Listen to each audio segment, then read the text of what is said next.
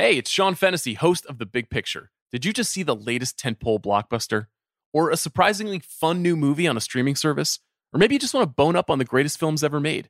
From reviews to rankings, career retrospectives to movie drafts, and everything in between, The Big Picture is here for you.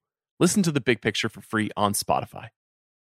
This episode is brought to you by Cars.com. When you add your car to your garage on Cars.com, you'll unlock access to real-time insights into how much your car is worth. Plus, view its historical and projected value to decide when to sell. So when the time is right, you can secure an instant offer from a local dealership or sell it yourself on Cars.com. Start tracking your car's value with your garage on Cars.com. This episode is brought to you by Jiffy Lube. Cars can be a big investment, so it's important to take care of them. I once got a car that I started out with 25,000 miles on. I got it to over 200,000 miles because I took care of it. You know how you take care of a car? You take care of the maintenance, the oil, the brakes, all that stuff. And if you don't, you can have a car just completely fall apart. When your car needs maintenance, head to Jiffy Lube. They provide automotive excellence at speed. Get your oil change, brakes checked, tons of other multi-care services. It's all done by expertly trained technicians who actually care about taking care of you and your car. Jiffy Lube, car more. To find coupons and start an instant online estimate, visit jiffylube.com.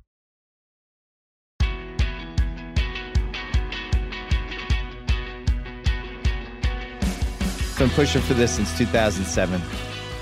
You're a hard man to get. You don't do a lot. I've been pushing since 2002. You're a hard man to get. Hard man to get. You're here now. I've been waiting for this invite. This is it. We're announcing Rounders 2. It's done. We found Worm. He was in Austria. Koppelman and Levine have not been told yet that the script is already written. You've basically said I'm in. Everybody involved has. Damon's in. Yep. Because I asked him last year and he said he was in. Yep. Koppelman and Levine are in. This is it. We're ready to go. We need a detective to sniff out where's the logjam. Well, I think, do you know my I have the script. I gave it to them for free. Really? I like those guys. No, it's just like Mike McD, he goes to Vegas and then poker takes off and he becomes like one of the main guys. Right. And what happens to Worm? Worm comes back into his life because now Where's Mike Worm McD been, is... Though? We don't know. It's unclear. Well, see, okay, he's wearing the same jacket. Of course, because I'm selfish and I want to know what are my lines. What your motivation is? Yeah, I want to know literally how big is my part. Yeah. So, no, I'm kidding. I said to Brian and David one time, there's no way that Worm wasn't involved somehow in the credit default swaps. He has to have been. He has to have been doing something dodgy in some form of the finance bubble. Would you rather play a guy like that or a guy who's the hero? What's the language? We can swear. We can do F-bombs, okay. whatever you want. I only want to quote the movie, but yeah, I always say that there are certain things you just want to work with certain people, and you do it because you're like, I did a movie with Robert De Niro and Marlon Brando. It was Brando's last film, and I did it for those three reasons. It was Robert De Niro and Marlon Brando. I'm not going to not do that movie, right? It was a heist picture. We tried to make it really good, but mostly it's like, I want to be on that poster. You know what I mean? But Rounders, I think we all had the experience when we read it. Like when I read the script and Mike says Worm says something like, yeah, what did I ever do to that guy? And Mike says, you fucked his mother. And he says, well, she was a good-looking older woman. I was like, I'm doing this movie, right? Literally that exchange, I was like, I'm doing this movie. I love this guy. Like, this is really funny, And does Rounders get made now? It's a really good question. Because I guess once Damon got a little cachet and you got a little cachet at the same time. We were bringing, we brought kind of the hey, these are the Young Turks. They're and then, but you know what? It was also done with sense. The whole movie, we all did the movie for no money, essentially. The whole movie cost $13 million, I think, right? Wow. And if you do that, and if we say in that moment, hey, we're not looking to to lever our whatever we've done into the biggest paycheck we can get. We want to make one of these movies. And then Malkovich and Turturro and Martin Landau and all these people come onto it. Suddenly, like you've got like the dream, which is like you're making a movie of a certain kind that you wanted, that you came up loving, but nobody's like, nothing's gonna, the Titanic's not gonna sink over it, right? And so you can have fun. You can go for the thing the way it's supposed to be without just like macro corporate pressure like down on your head, right? And in a funny way, at that exact moment, that was that exact moment where, frankly,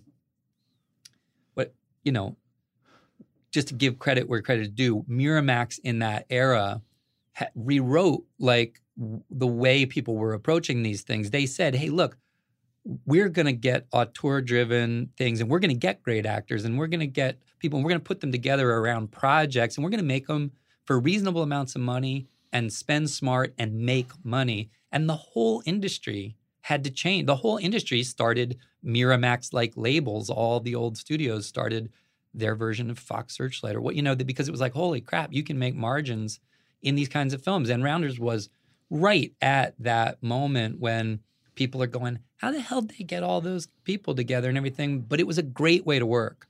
And yet, ironically, the movie bombed. It had a slow burn because it didn't do well in the theaters, and then belatedly did really well. And by the way, in the era too, where the industry had not been asleep at the, later they were so asleep at the switch, they handed off the entirety of the home video value to a company that had never existed called Netflix, right? Right. They literally snoozed away their entire secondary distribution business, right? But in those days, if Rounders, was a little anemic at the box office or not what they hoped or whatever, it didn't matter because they owned that long tail life, right? And they could do great on it, and they did. Same with Fight Club, which Fight Club was a much bigger bomb at the box office relative to much bigger than Rounders.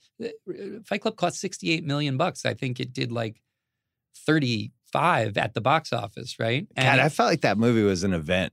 It was an event, but it was it was an event that unfolded over a longer period of time than a studio accountant would like to see on opening weekend. And it was a slap in the face. I think everybody felt like disappointed, a little stung, whatever. It got booed at the Venice Film Festival.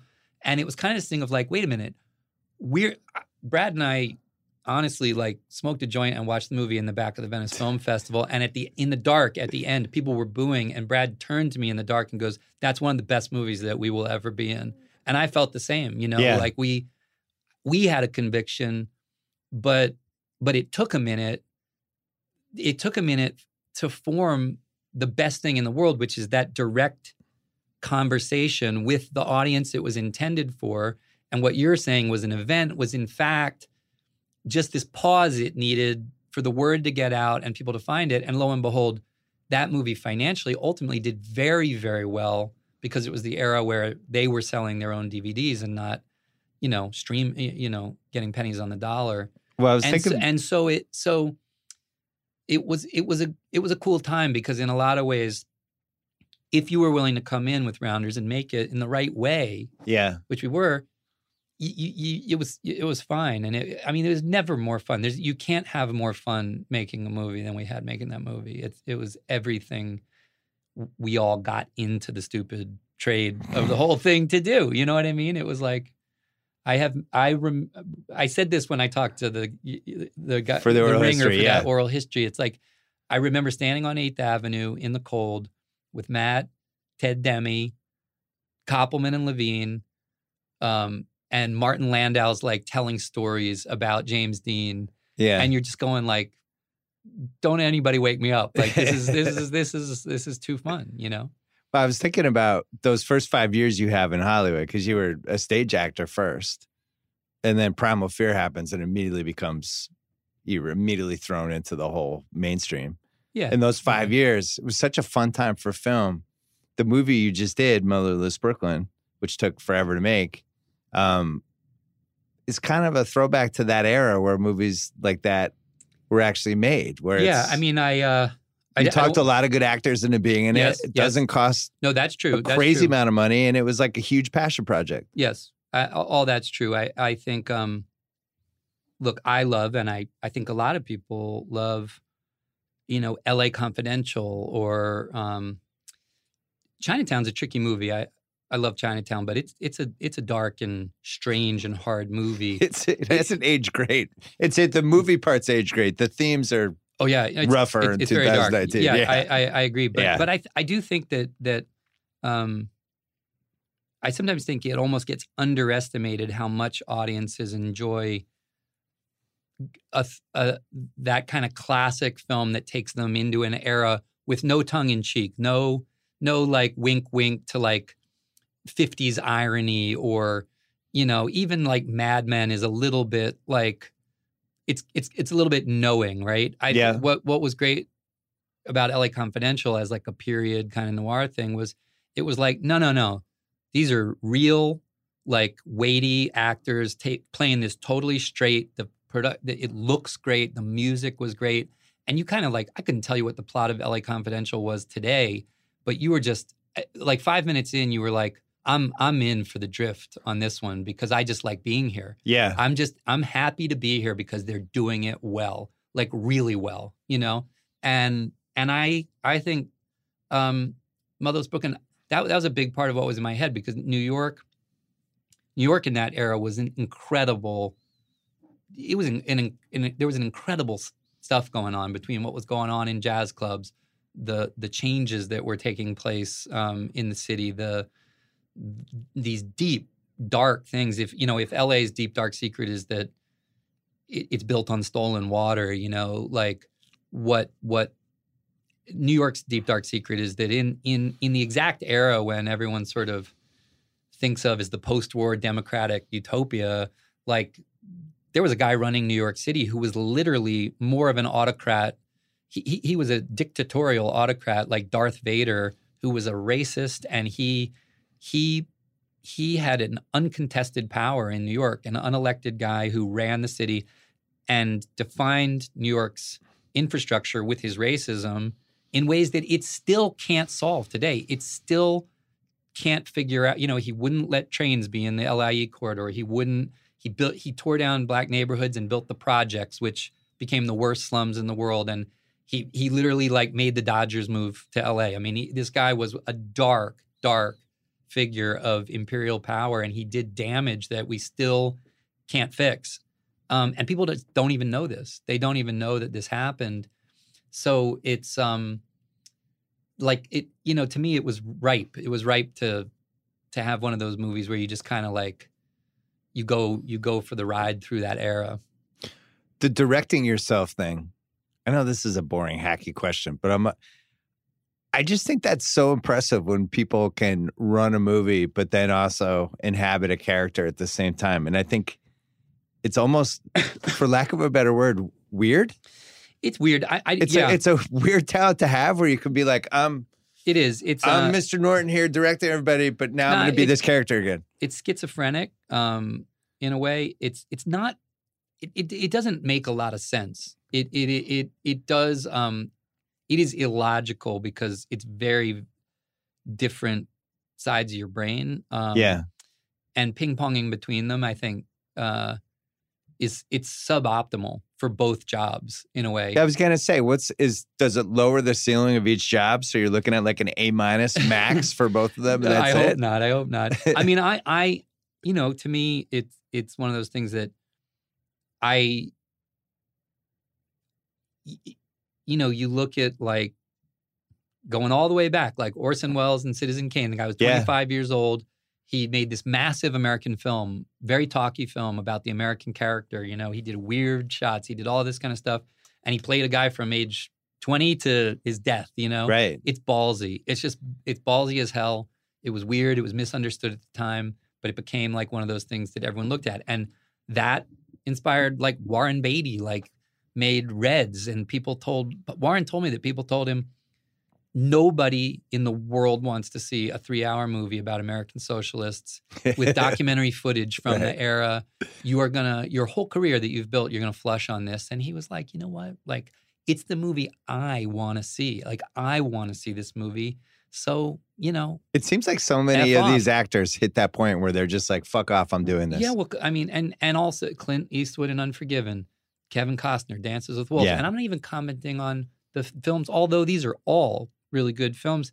Ben Affleck did it with Argo, and he did it with a lot of people throwing shade on him. Yeah. Like when Ben did that, I was like on my feet. I was like, that's fucking right. I was like, it's so great when people do it, because in some ways, I think at a certain moment, if you've done it long enough, you get a sense of like what the nature of the audience's favorite relationship with you is. And part of those films we all just named is, in some ways, it's an actor going, hey, there's a story I really get and I fit in it. Yeah. It's in the sweet spot for me. And I know enough now to know how to do this. And sometimes something very special emerges from that, because I think,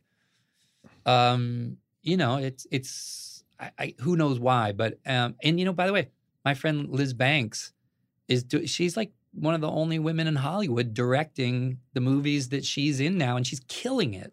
Do you feel like you get lost in the movie where even when you're not on the set, it's just, you're the only one who can see not only the movie, but the main performance in it? Can you watch a Yankee game at 7:30 when you're going through all this stuff? Yeah, I put on I put on the documentary about Quincy Jones when I just so I'm like, right. Let me hear some good music and chill out, right? But part of it is having people around you. Anybody who does this will say the same thing, which is you say something completely crazy. You go, I'm gonna make a big scale American epic about New York in the 50s. It's not going to be a little diorama. We're going to have car chases through Manhattan.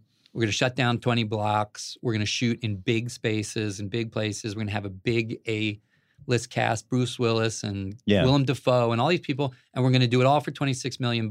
And, my character has Tourette syndrome and obsessive compulsive disorder. And most people's eyes cross and just go we're in the Edward Norton business generally. On this one, we're taking a pass. You know what I mean? But then you get a great DP and you get those actors say yes to doing it for no money. All my cast did this for scale, did me a huge solid. You know what I mean? And you get these people that start levering their talent against sort of this crazy thing you've set up. And all of a sudden, it's becoming possible, and there's a moment, there's kind of this tipping moment where the whole thing is oh my God, what are we doing? They're going to take away my license. This is all thing. And suddenly there's someday you walk in and you realize I got one of the great cinematographers of all time shooting this, and he's done all of Mike Leigh's films in 45 days, and he can do this. And you start seeing other people are really bringing a game. And you start going, wow, they're making me look like I know what I'm doing, And you start, you're delegating to really good people. And then even when you got to act in it, you can turn and look at that cameraman and go, are we good? I can't manage this right now. Are we good? We've talked about it. We know what we're going for. And if he goes thumbs up, you're we got it. We're moving. And when you start having that kind of, that's how it works. It's you're not alone at the table. It's you've got a team, and that team is what pulls it off. And you're playing a guy with Tourette's and OCD in 2019 when everybody on the internet is going to come after you if you don't hit those two things correctly. And you had to have been wary of that. To a degree, except that over time, talking to people who have that condition,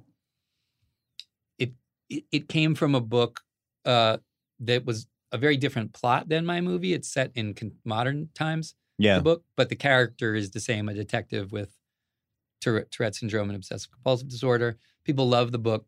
What I found was people with Tourette syndrome love the book. They love it. They love the humanity. They think it's authentic. They love that you're inside his head, knowing him in his full depth as a person while you watch his condition cause him all kinds of problems that are funny, that are painful. they love the complex presentation of him. And I knew the other thing is that Tourette syndrome it's a wild thing in the sense that some people have like they blink compulsively. You wouldn't even know. Yeah. Or they like, you probably have known someone who seems like they're always like cracking their neck, but they might have mild Tourette's, you know what I mean? All the way up the spectrum to people who have the vocal component where they shout or compulsively say a word over and over again in the middle of conversation, or like the one that's sort of the cliche, they scream like X-rated or really offensive things. Yeah. Which is actually not at all the majority of people. Some people have remember Chris Jackson, the basketball player? Yeah. He had Tourette syndrome. I remember seeing him in person. It was mesmerizing. And I in the film, the thing of touching the shoulder of someone else compulsively, I took that off him because he talked about it in this one documentary and talked about how his impulse to tap people, even when he was defending people in the films, you can see him doing it. Yeah. But he also had talked about how when he was young and it was coming on him, it was paralyzing because he couldn't leave the free throw line until he heard 10 that went through the net and sounded right. And that's why he was like, he was like a 98.5% free throw shooter or whatever. Right. And during games, when you watched him, I'd never seen anything like this before, where he had his process that he was going to stick to, but there's a game going on with 9 other people and a clock. Yeah. And, his free throw line, everything had to be the same on the free throw shot, no matter what. And, you felt bad for him, but it was also kind of weirdly like courageous to watch this dude battling this. Well, and also as there's a trumpet player that, Michael K. Williams plays who says to my character, like, your head, basically he says, your head is like mine. That's how jazz works too. It's like, you can't stop. Yeah. And some people call it a gift, but it is a brain affliction, right? He's saying, musical obsession is a gift, but it is a brain affliction too. And I think that that's to me part of the beauty of like anybody and the things they struggle with. There's often like weird gifts in it, even though it's a struggle. And he was a great free throw shooter because of the same set of obsessions. And that too, I put in the film because I love the idea that until something sounds right, you can't stop doing it. And so there's that one scene where, like, when the blonde girl hits on my character at the bar, it goes disastrously because he can't light her cigarette without blowing out the match because it doesn't sound right. And I thought the idea of someone who what they deal with is way more extreme than what you or I deal with, but you still identify. You identify with like the isolation. You identify with everybody can identify with like feeling misunderstood, feeling underappreciated, or taken for granted, and not, or even the way you get in your own way. But it's like, and we don't all have like Tourette syndrome. We're not all like autistic like Rain Man, but there's something you still, with those characters, like Matt's movie Good Will Hunting, right? Which is a great example of that to me. He's a working class kid. He's got a chip on his shoulder. He's got anger problems. He's got all kinds of problems and ways he's getting in his own way, but he has this thing in his head, and he's got to rise in the film. He's got to like kind of get over his own like barriers to maximize the talent that he's got, and I think we like those movies. We like underdogs. We like to watch an underdog get there because somewhere down inside it goes, we feel good about ourselves for rooting for him, but also we kind of go like, hey, if he can get there, I can get there in some way. You know what I mean? You mentioned the New York part of this movie. You made 25th Hour. I think it was, you were making it in 2002 or when? 01? Not 01 because it was after 9/11. We made it in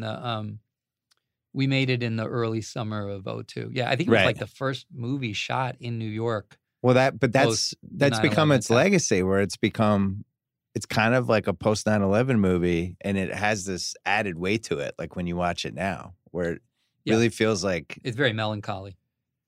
It's good. But do people ask you about that movie? Because it feels like that has become a very, very New York movie. Yeah, definitely. And a lot of people, I think, rightly think it's one of Spike Lee's better films, and I think I have it in the top 3 for me. Yeah, I mean, he I can't say enough about Spike. Spike is misunderstood. Spike is a person who, because his personality is so big and because he can say very provocative and iconoclastic things, it almost masks what an obsessive craftsman he is, and also I think how much compassion is actually in his movies. It's almost like people relate to Spike and it affects the way they look at the films. But that guy is one of the best prepared directors that I have ever worked with, ever. Phil Hoffman and I were both obsessed. I mean, like Do the Right Thing was one of the most important films of like our growing up. Right. I mean, I think that was one of the movies, if you went to public school and grew up in a city, when I saw that movie, it was like someone set a hand grenade off in the theater. Like, when he pushed in on people and they're screaming their inner monologue about, race, and it was like, like nobody was saying those things. And Chuck D on the soundtrack singing, Elvis was a hero to most. He never meant shit to me. It was like people's minds were melting. It was like you forget, like when you go back and you realize, like how what a grenade that film set off in terms of the conversation. And he was doing whatever the hell he wanted. He was like talking to the camera. He was like, it was like all Spike, And he had characters in that movie that I just had never seen in a movie before. Never. And he was in the movie. And he's funny in the movie. You know what I mean? Like, and language that was like, became part of the language. That's to the curb, Mookie. You know what I mean? It's like, there was stuff that it was so significant. And yet, like, the end of the movie is really this question mark. It's this, like, he puts up the quote from Martin Luther King saying violence is not a path. And then he puts up the Malcolm X quote saying sometimes violence is very legitimate. And he just puts it right in your lap and goes, what is your active thought about this? Not, I'm going to answer this for you. Not, I have an answer, but we have to talk about this. Yeah. And that's like maturity. I mean, that's like real. That's like actually doing something as a filmmaker. He made people talk about one of the things we don't like to talk about, and people talk about it more because of it. You know what I mean? And it was kind of like, when you did that movie with him, he was, he was almost like an athlete who had played in the NBA for a few seasons. He's like, all right, I know everything that I'm doing at this point. Yeah. He made that movie in 26 days. I've never, Phil and I looked at each other and we're like, how is that even possible? We're going to make, and he did it 6 weeks of rehearsal, like a play, every shot planned and boarded and listed down in the thing. You've never seen a director move through a film like he did on that. Phil, at one point, Phil and I we were just sitting there. We were like, this is heaven. This is like the way, this is what we wanted to do. And with like one of the masters, and it was just great. But also, like, He Got Game. Like, He Got Game is one of the best movies ever made about sports and money and America. Like, it's so, that movie's so masterful. It's like people don't even appreciate, I think, how great that movie is. You worked with Phil Hoffman. He was pretty well known and successful at that point, but he was still, the arrow was still pointing up. What do you remember about working with him? Well, we kind of came up in New York in the same era. We were both like building theater companies, and he was like a real New Yorker. I was too, and he was one of those guys that, in a way, he started to register, get work and stuff earlier than any of us. Like, he was like a son of a woman. And all that. Yeah, exactly. But like the people I sort of like Mark Ruffalo and Bobby Cannavale and Sam Rockwell. Like, there was a lot of people I knew were in New York from the New York theater scene. They were good, and it was kind of like you knew, you could see people were getting their cracks at things, and it exciting. But in a lot of ways, I think Phil was kind of almost like more respected sooner by the rest of us. And it was like it was kind of like the rest of the world was going to catch up eventually. But he was, by then he was doing PTA's movies, and he was like one of the greats. I think I don't know if he had done Capote at that point. Maybe I think that was coming. That was coming. Yeah. But that we did 2 films that year. We did Red Dragon and then Spike's movie, and then he was directing a play and I was doing a play, like right next to each other. It was probably when I got to know him better even than I had known him. Just, I think he was like, it's stupid to say like the best but he was one of the people in my cohort who I think every actor thought like he's like the high bar of just quality and balls and guts, and the respect level for Phil was like infinite, among actors. Damon, when he was on this pod, he told a story about it was the same thing where you're saying now about how everybody knew each other or was aware of each other, but then these great roles would come up and everybody would go for the roles, and he was like, had this one movie, Primal Fear, came in, and then this fucking guy, Ed Norton, and that guy from New York, and he stepped in and got that role. But he was like, we were all going for that role. And it seemed like there was a few of them in the 90s that it was just like, oh, that role.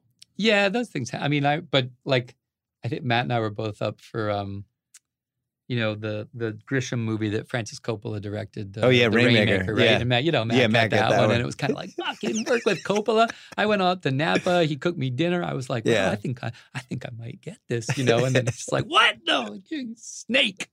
You know what I mean? No, but what's really funny? Honestly, like there's these moments you look at things and you go, yeah, that was the right call. Like Matt was like better in that than I would have been. Like he was as in many things. Like he's just great. He's great, and he's got like, it's like I think things kind of fall the way they are supposed to. You think every time or like 9 out of 10 times? Well, there's got to be somewhere it's like, oh man. I mean, obviously the Wachowskis should have put me in the Matrix, No, like I'm totally kidding, because literally, like, I think Keanu Reeves is like, you can't imagine that movie. You could have been John Wick. You get the whole arc. Can I ask you about the behind the head dunk in American History X? Is it behind the head? I think it was. Yes. You're gonna call me out. What do you want to know? Well, white men can't jump. Is that what you're implying? I think it could have been a one-hander facing the rim. You really went for it. Plus, you were jacked. I was not as jacked as people think. We cast people very small around me.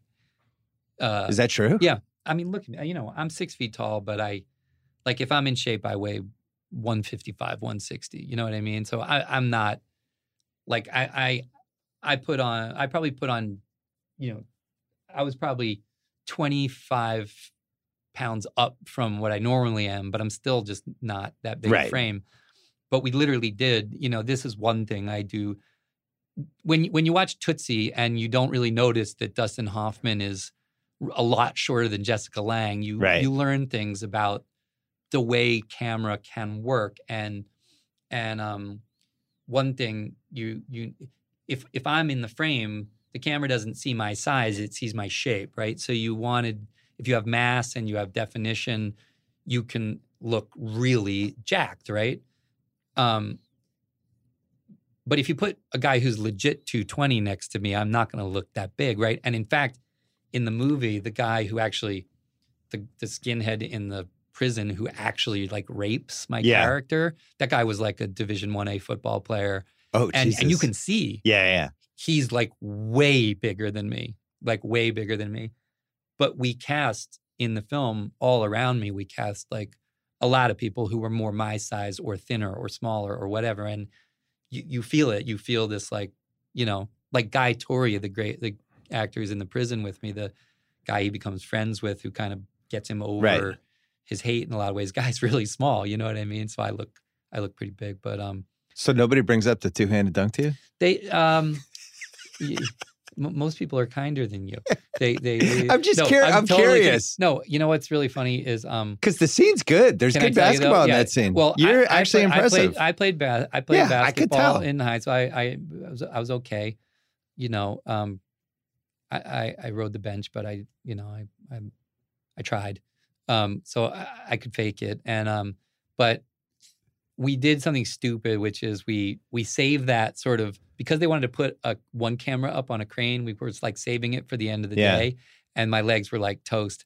But I knew I wasn't gonna be able to like dunk or anything. Right. So then they were like, it was basically like, look, the angles are gonna be from straight above and they're gonna be from way below, right? So they literally were like, well, how low do you want it? Right. And of course your ego, like everyone's standing around, like listening, and you go, and I made a terrible mistake, which is I go, yeah, you know, like 9 feet's good, whatever. So they put it 9 feet, and I'm like, dunk, like ball into the rim, and then your legs are getting tired and tighter, and then you go, like, okay, lower, you know, knock it down a little bit, and then guys start going, oh, right, and then you're like, and I had to notch it down like 3 times. See, this is why I've always wanted to my services as a sports movie scene consultant. Where anytime there's a scene like this, they fly me in. I'm like, exactly. Let's start Edward here at like 8 feet 2 inches. Yeah, just let's get his confidence up. Let me tell you and then what. We'll build let me tell up. you what you should have said had you been there first. You should have gone, clear the set. Yeah, true. Yeah, clear the set. Well, everybody who doesn't need to be here, get out of here. Like, you know what I mean? Now put up some. Now put up some scrims so that no one can see. The costume. Set the camera. Now put the rim at 7 feet. 7 feet. You know what I mean? Costa was here a couple months ago talking about For Love of the Game and how the pressure of when you're pitching, and not only is it the set, but they had all these extras in the stands. But he said it was positive, like he got adrenaline from it. But yeah, we don't think about this stuff when our favorite actors have to be in sports movie scenes. Well, that's it. By the way, he got game. You know, the lead is Ray Allen, right? Right. Ray plays the lead in I got Spike's great basketball movie, because he was like, you can't fake this stuff. He's got to be great. I had Spike and Denzel told the same story about how Denzel snookered Ray Allen because they're supposed to play the game and it's supposed to be 10-0. And Denzel actually tries to score on him and scores the first 4. And Ray didn't know what was going on and gets mad and the whole thing. Like, that's great. Yeah, Spike used it against him. I mean, how great is Denzel in that movie? I mean, it's like that's my favorite Denzel. It's you know, but by the way, like I bet Matt. I feel like when we were doing Rounders, one of the things I remember was sitting in the car in the cold. We were so obsessed with Midnight Run, and we would like create these conversations out of Midnight Run dialogue and all these things. But also, he does a really, really good Morgan Freeman impersonation. So we were like doing Glory. Yeah, you know, we're like, I was like doing Denzel, like I loves the 54th, and he's like doing Morgan Freeman, like, you know, and but I think if you had a bunch of us, I think a lot of people would say pound for pound, like Denzel's the best actor working in the business, because he's one of the greatest stage actors in America, like with full stop, no question, classical, you know. Julius Caesar, The Iceman Cometh. I mean, this guy has done like canonical, big classical theater. Fences by August Wilson, which I would say him and Viola Davis in Fences was one of the greatest things I've ever seen on stage. I've never seen an audience weeping like that. Like it was so, the film was really good. On stage, I think it was one of the greatest performances I've seen on stage, that duet. Wow. And he's a great character actor, right? Like, you know, that one recently he did about the guy. Now I'm blanking on the name. Dan Gilroy's movie. He's a lawyer. What's that? Esquire, something. Roman. Yeah, whatever. I know what you're talking about. I don't know why I'm forgetting the name, but he'll play like, you know, like Hurricane Carter, or the character in Training Day, he becomes evil Denzel. Yeah. And then he's this, you know, he's one of the biggest movie stars in the world. Like he really does it all. You know what I mean? We just taped a rewatchables. But very, very few people are like that. And I think Daniel Day-Lewis is one of the greatest actors ever. but like he hasn't like, you know, who is one of the greatest stage actors in the country, a huge movie star, and actually like one of the really great film character actors too. Right. It's like there just aren't many people like that. It's like LeBron. Yeah, we just did a rewatchables about Remember the Titans, which is just Denzel. Like, I'm just going to be a movie star in this movie. Yeah. It's like, I'm going to coach, just do Denzel stuff and get out of here. And then, but the same year he did Training Day. Yeah. And could do both at the same time. I'm pretty much always in with him. You know, I don't really tire of it. You ever. never worked with him though. Mm-hmm. Yeah. So that 5 years, 95 to basically, let's say 99, 2000. Do you feel like that could come back? Because, you know, I think the narrative now is like, it's all going to be big movies and comic book movies, all this stuff. But I do feel like the streaming services, as they start pouring more and more money into how to differentiate themselves from each other, we're already seeing it with Netflix. I mean, I know The Irishman was super expensive, but for the most part, I wonder. Super, like insanely. Right. Much more than people are reporting. But I wonder if we're heading toward an era where that $20 to $35 million movie could actually be like a competitive advantage for Netflix when they're trying to go against HBO Max and Disney Plus. And maybe this will come back. Maybe it's not going to take 6-7 years for you to make a movie like the one you made. Well, let's put it this way. If I'd pivoted and said I'm gonna make this movie on Netflix, it wouldn't have taken me 5-6 years now. I could have made it. I could have made it like I could have had a yes in an afternoon. I think legitimately, you know what I mean? And I'm not saying that in a knock way. I think it's. But I think that's a good thing. I think that's where we're heading.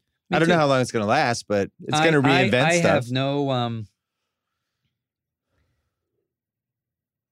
If you're on the creativity side of the equation, and you get into a headspace where you think you're entitled to someone else's money to make what you want to make, you need to check yourself, like, because you're not. Like, other people are in the game of assessing the risks and rewards to them of like bankrolling your crazy notion and really just betting on you, because these things are fundamentally just execution dependent, and there's no way to guarantee it's going to come off, right? So you can't ever lose a deep appreciation for the risks and stresses entailed in people bankrolling your work, right? And I never feel that if someone's saying no and they're saying no politely, I get, you know, like I get it. Like you can't like go like, how can they not like, you know, make my 1950s thing about a Tourettic detective? You know what I mean? Listen to how that sounds even. It's crazy, right? You just have to like, but the people who do step to the things you want to do, they really become your like allies for life, you know, when it goes well, and you feel lucky, right? But I think that, first of all, I don't agree that it's not possible for sort of the traditional model of studios focused on theatrical distribution in theaters and then things to make original adult movies without losing their shirt. But some certain things are required, and you have to be smart. Like Toby Emmerich, the guy who runs Warner Brothers, like he has been a huge champion of my film. We sort of made it independently, but with a promise from Warner to distribute it and kick in at the end and everything. We had to raise a good amount of money independently, but he gave me a route to making it to make a very, you know, like personal and eclectic film that nobody could really say like, wow, how will that work? Like, will that work like sort of a Rain Man, Forrest Gumpy kind of a character in a kind of a cool old-fashioned LA Confidential kind of story? Will it work to have Tom York from Radiohead writing songs and Wynton Marsalis doing jazz? Will that mashup work, right? No, they couldn't know. And then basically it's like the way we did it, it could work. You know what I mean? I mean, creatively, I got you. the thing votes, but we did it for a number. If you get a cast to say, we'll do this for scale, and you make that movie for like 26 million net, it's a whole different equation than than if everybody like maxes out on getting paid and a budget that blows up and all these things that studios tend to do, right? So it's not out of the... And we have the smaller studios too, like the A24s. Yeah. And now could my movie get made with an A24? Like, I don't think so, because it's a big movie, right? Yeah. It's a big movie. And could you really do what we love about the LA Confidential type movies below a certain number? Probably not. Like I'm not looking, for extra credit, but like even making the movie we made at the scale we made it for the number we made it for has been dropping the jaws of some of my, some people don't believe me. I've had like filmmakers say like, what did you get, 75, 80 days to do that? And we did it in 46 and we're proud of it. Right. I think you can, if everybody's passionate enough about it, you can do it in the traditional construct and actually do it in ways that they don't have to do crazy numbers to make money on it, actually make money on it. But I think that there's no question that certain things right now, probably the most opportune new set of doors to knock on is exactly what you said. It's the streaming services. But I also think we've gotten over this thing where there's like this prejudice against television. I'm a movie actor, I don't do television. That's gone. That's over, right? The best people, Meryl Streep's in like long, series. Big Little Lies, yeah. Right? And it's one of the best things. She's, as always, like great no matter what the format, right? And everybody's kind of knows that, and the world's changed, and I think it's great. It's not the same as the 90s. What happened in the 90s that was exciting for all of us was there was a reshaping. There was a new understanding of ways you could do it, and suddenly all these new doors got created because of Miramax's success. And for us, it produced suddenly this thing where people could come with their weird ideas and get it done, right? But the same thing is happening now. That's what this all represents. I would say you could make the case that it's never been easier for diverse and eclectic visions to find their way into the world. That's how I feel. I think this is a new narrative. It's an incredible moment. By the way, you haven't really done the TV thing. No, but I've been I mean, I wrote a miniseries for HBO about the Lewis and Clark expedition that will get done. I loved working. Because now you can do 7 episodes. Yeah, that's our thing. They get the billboard, you get the side of the Soho House building, and they'll promote the shit out of it, and then you're done in 7 weeks. It's to me, whinging about anybody who's like sort of you can't not be excited if you're a creative person. You can't not be excited about the scale of the way that all now. Was there anything out there that you were jealous of, like TV stuff, where you're like, oh man, I didn't know that could happen?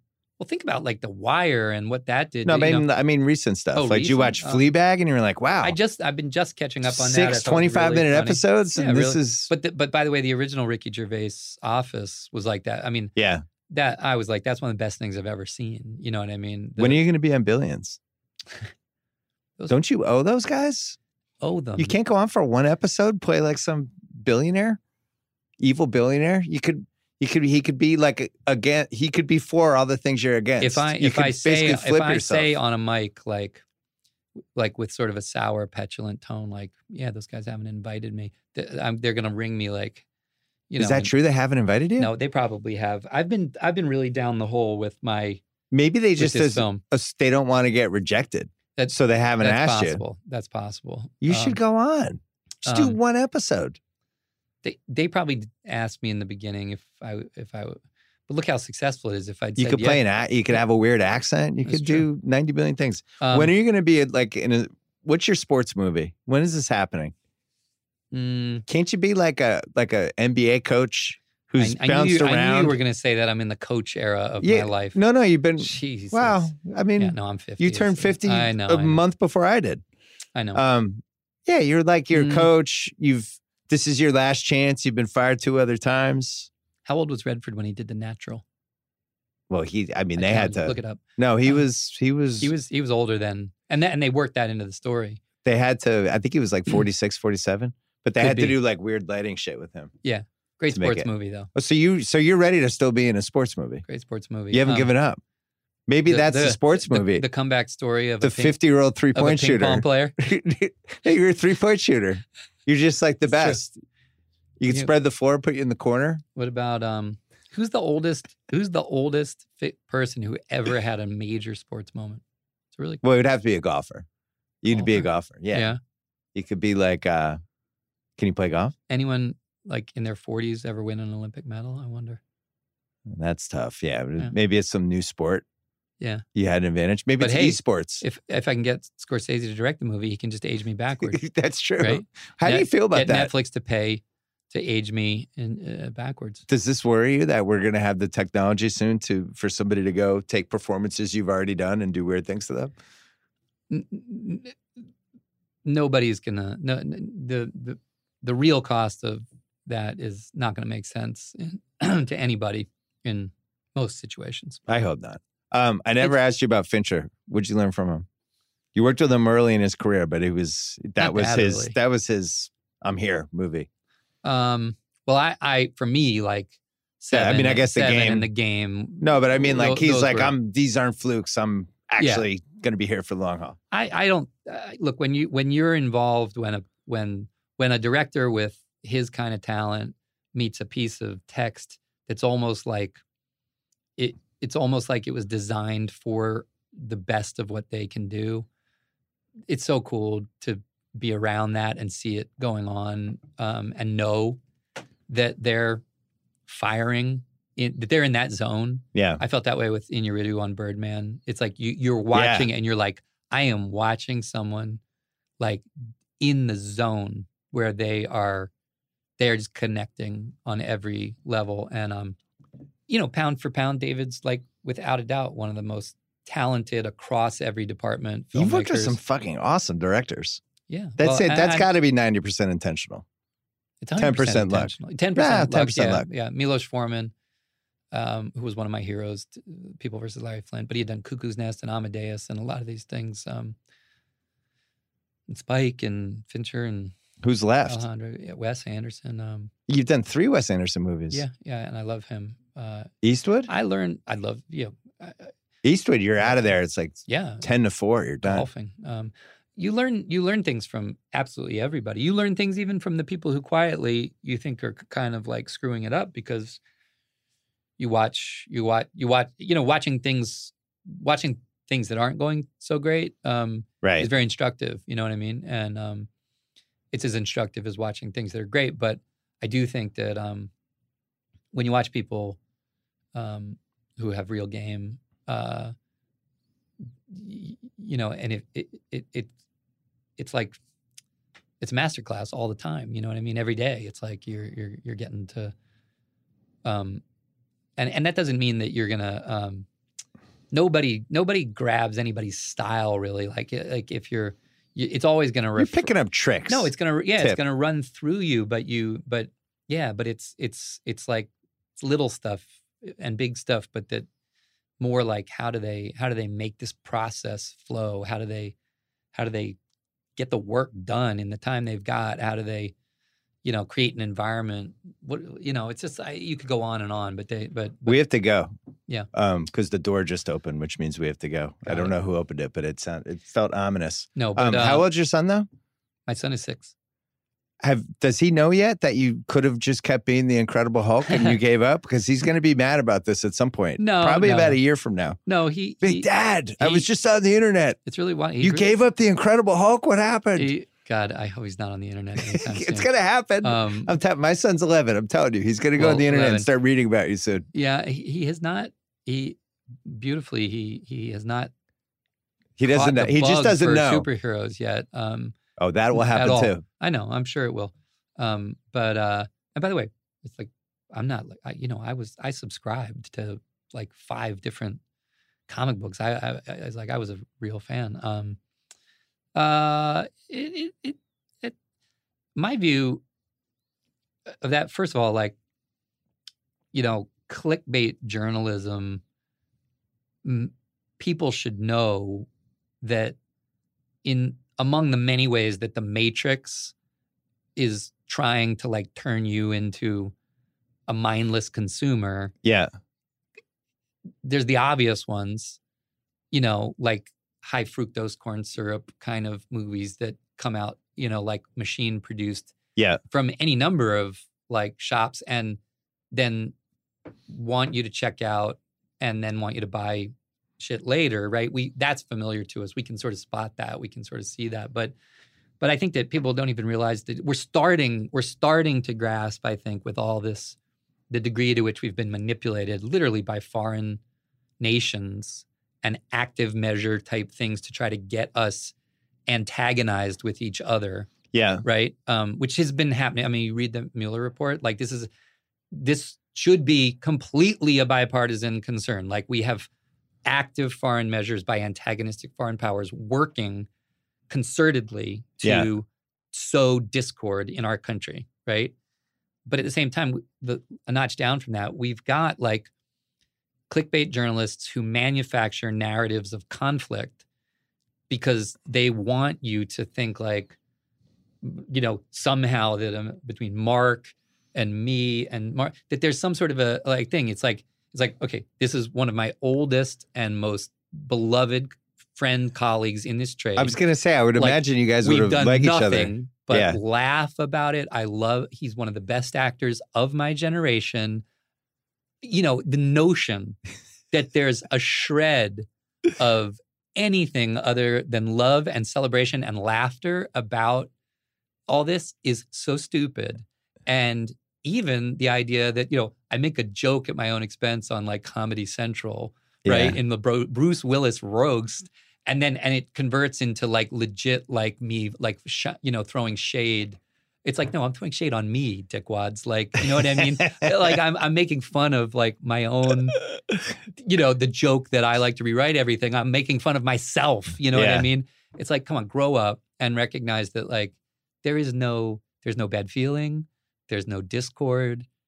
I think the guys who are making that stuff, are great. I think they're doing if I was a Disney stockholder, I'd be like, you guys are doing it, right? Well done. And the idea that there's like any actual conflict in any of this is so juvenile. I didn't even know about the fake conflict story. I just knew that you gave up the Hulk, and your son's going to be mad about it at some point. People are always like saying like there's this like stuff, and it's just like nobody should listen to any of that. They're just trying to get you to like. Everyone has. They're trying to click a thing that takes you to Outbrain and gets them paid. You know what I mean? You mentioned it, but that's like one of your internet reputations. Like he tries to rewrite every movie. Yeah. It's like I doubt he tries to rewrite every movie. No, and sometimes I not believe that one. And actually, in many cases where they're talking about it, I got paid to rewrite that movie. Like it's actually a job I was hired to do. You know what I mean? But my view of that is like it's like lots of people have played Hamlet, right? Yeah. Like, and nobody says like, oh, they gave up Hamlet. It's like you don't like Bill Bixby will always be the Hulk to me. Oh my God. And Eric always. For that's life. it for me for life. That's every episode it never worked out for him. No one will His ever. shirt was torn. He's walking. I actually feel like in many ways I think no one could be better than him as that. We have to go down. We have somebody peeking in. Guys, I love being part of that group. This was really fun. Yes. Will you come back and do rewatchables? What's that? We do a podcast where we break down a movie. Oh, yeah, sure. You're here. You would like it. Sure. You'd be good at it. Sure. It'd be fun. So many good ones. We'll let you pick the movie and come in. All right. This is good good luck with your movie. When's it premiere? It comes out November 1st. And I can tell you, this is not a line, there's like very little else on that weekend that an adult human being will enjoy more than this movie. Great. I certify it. Good luck.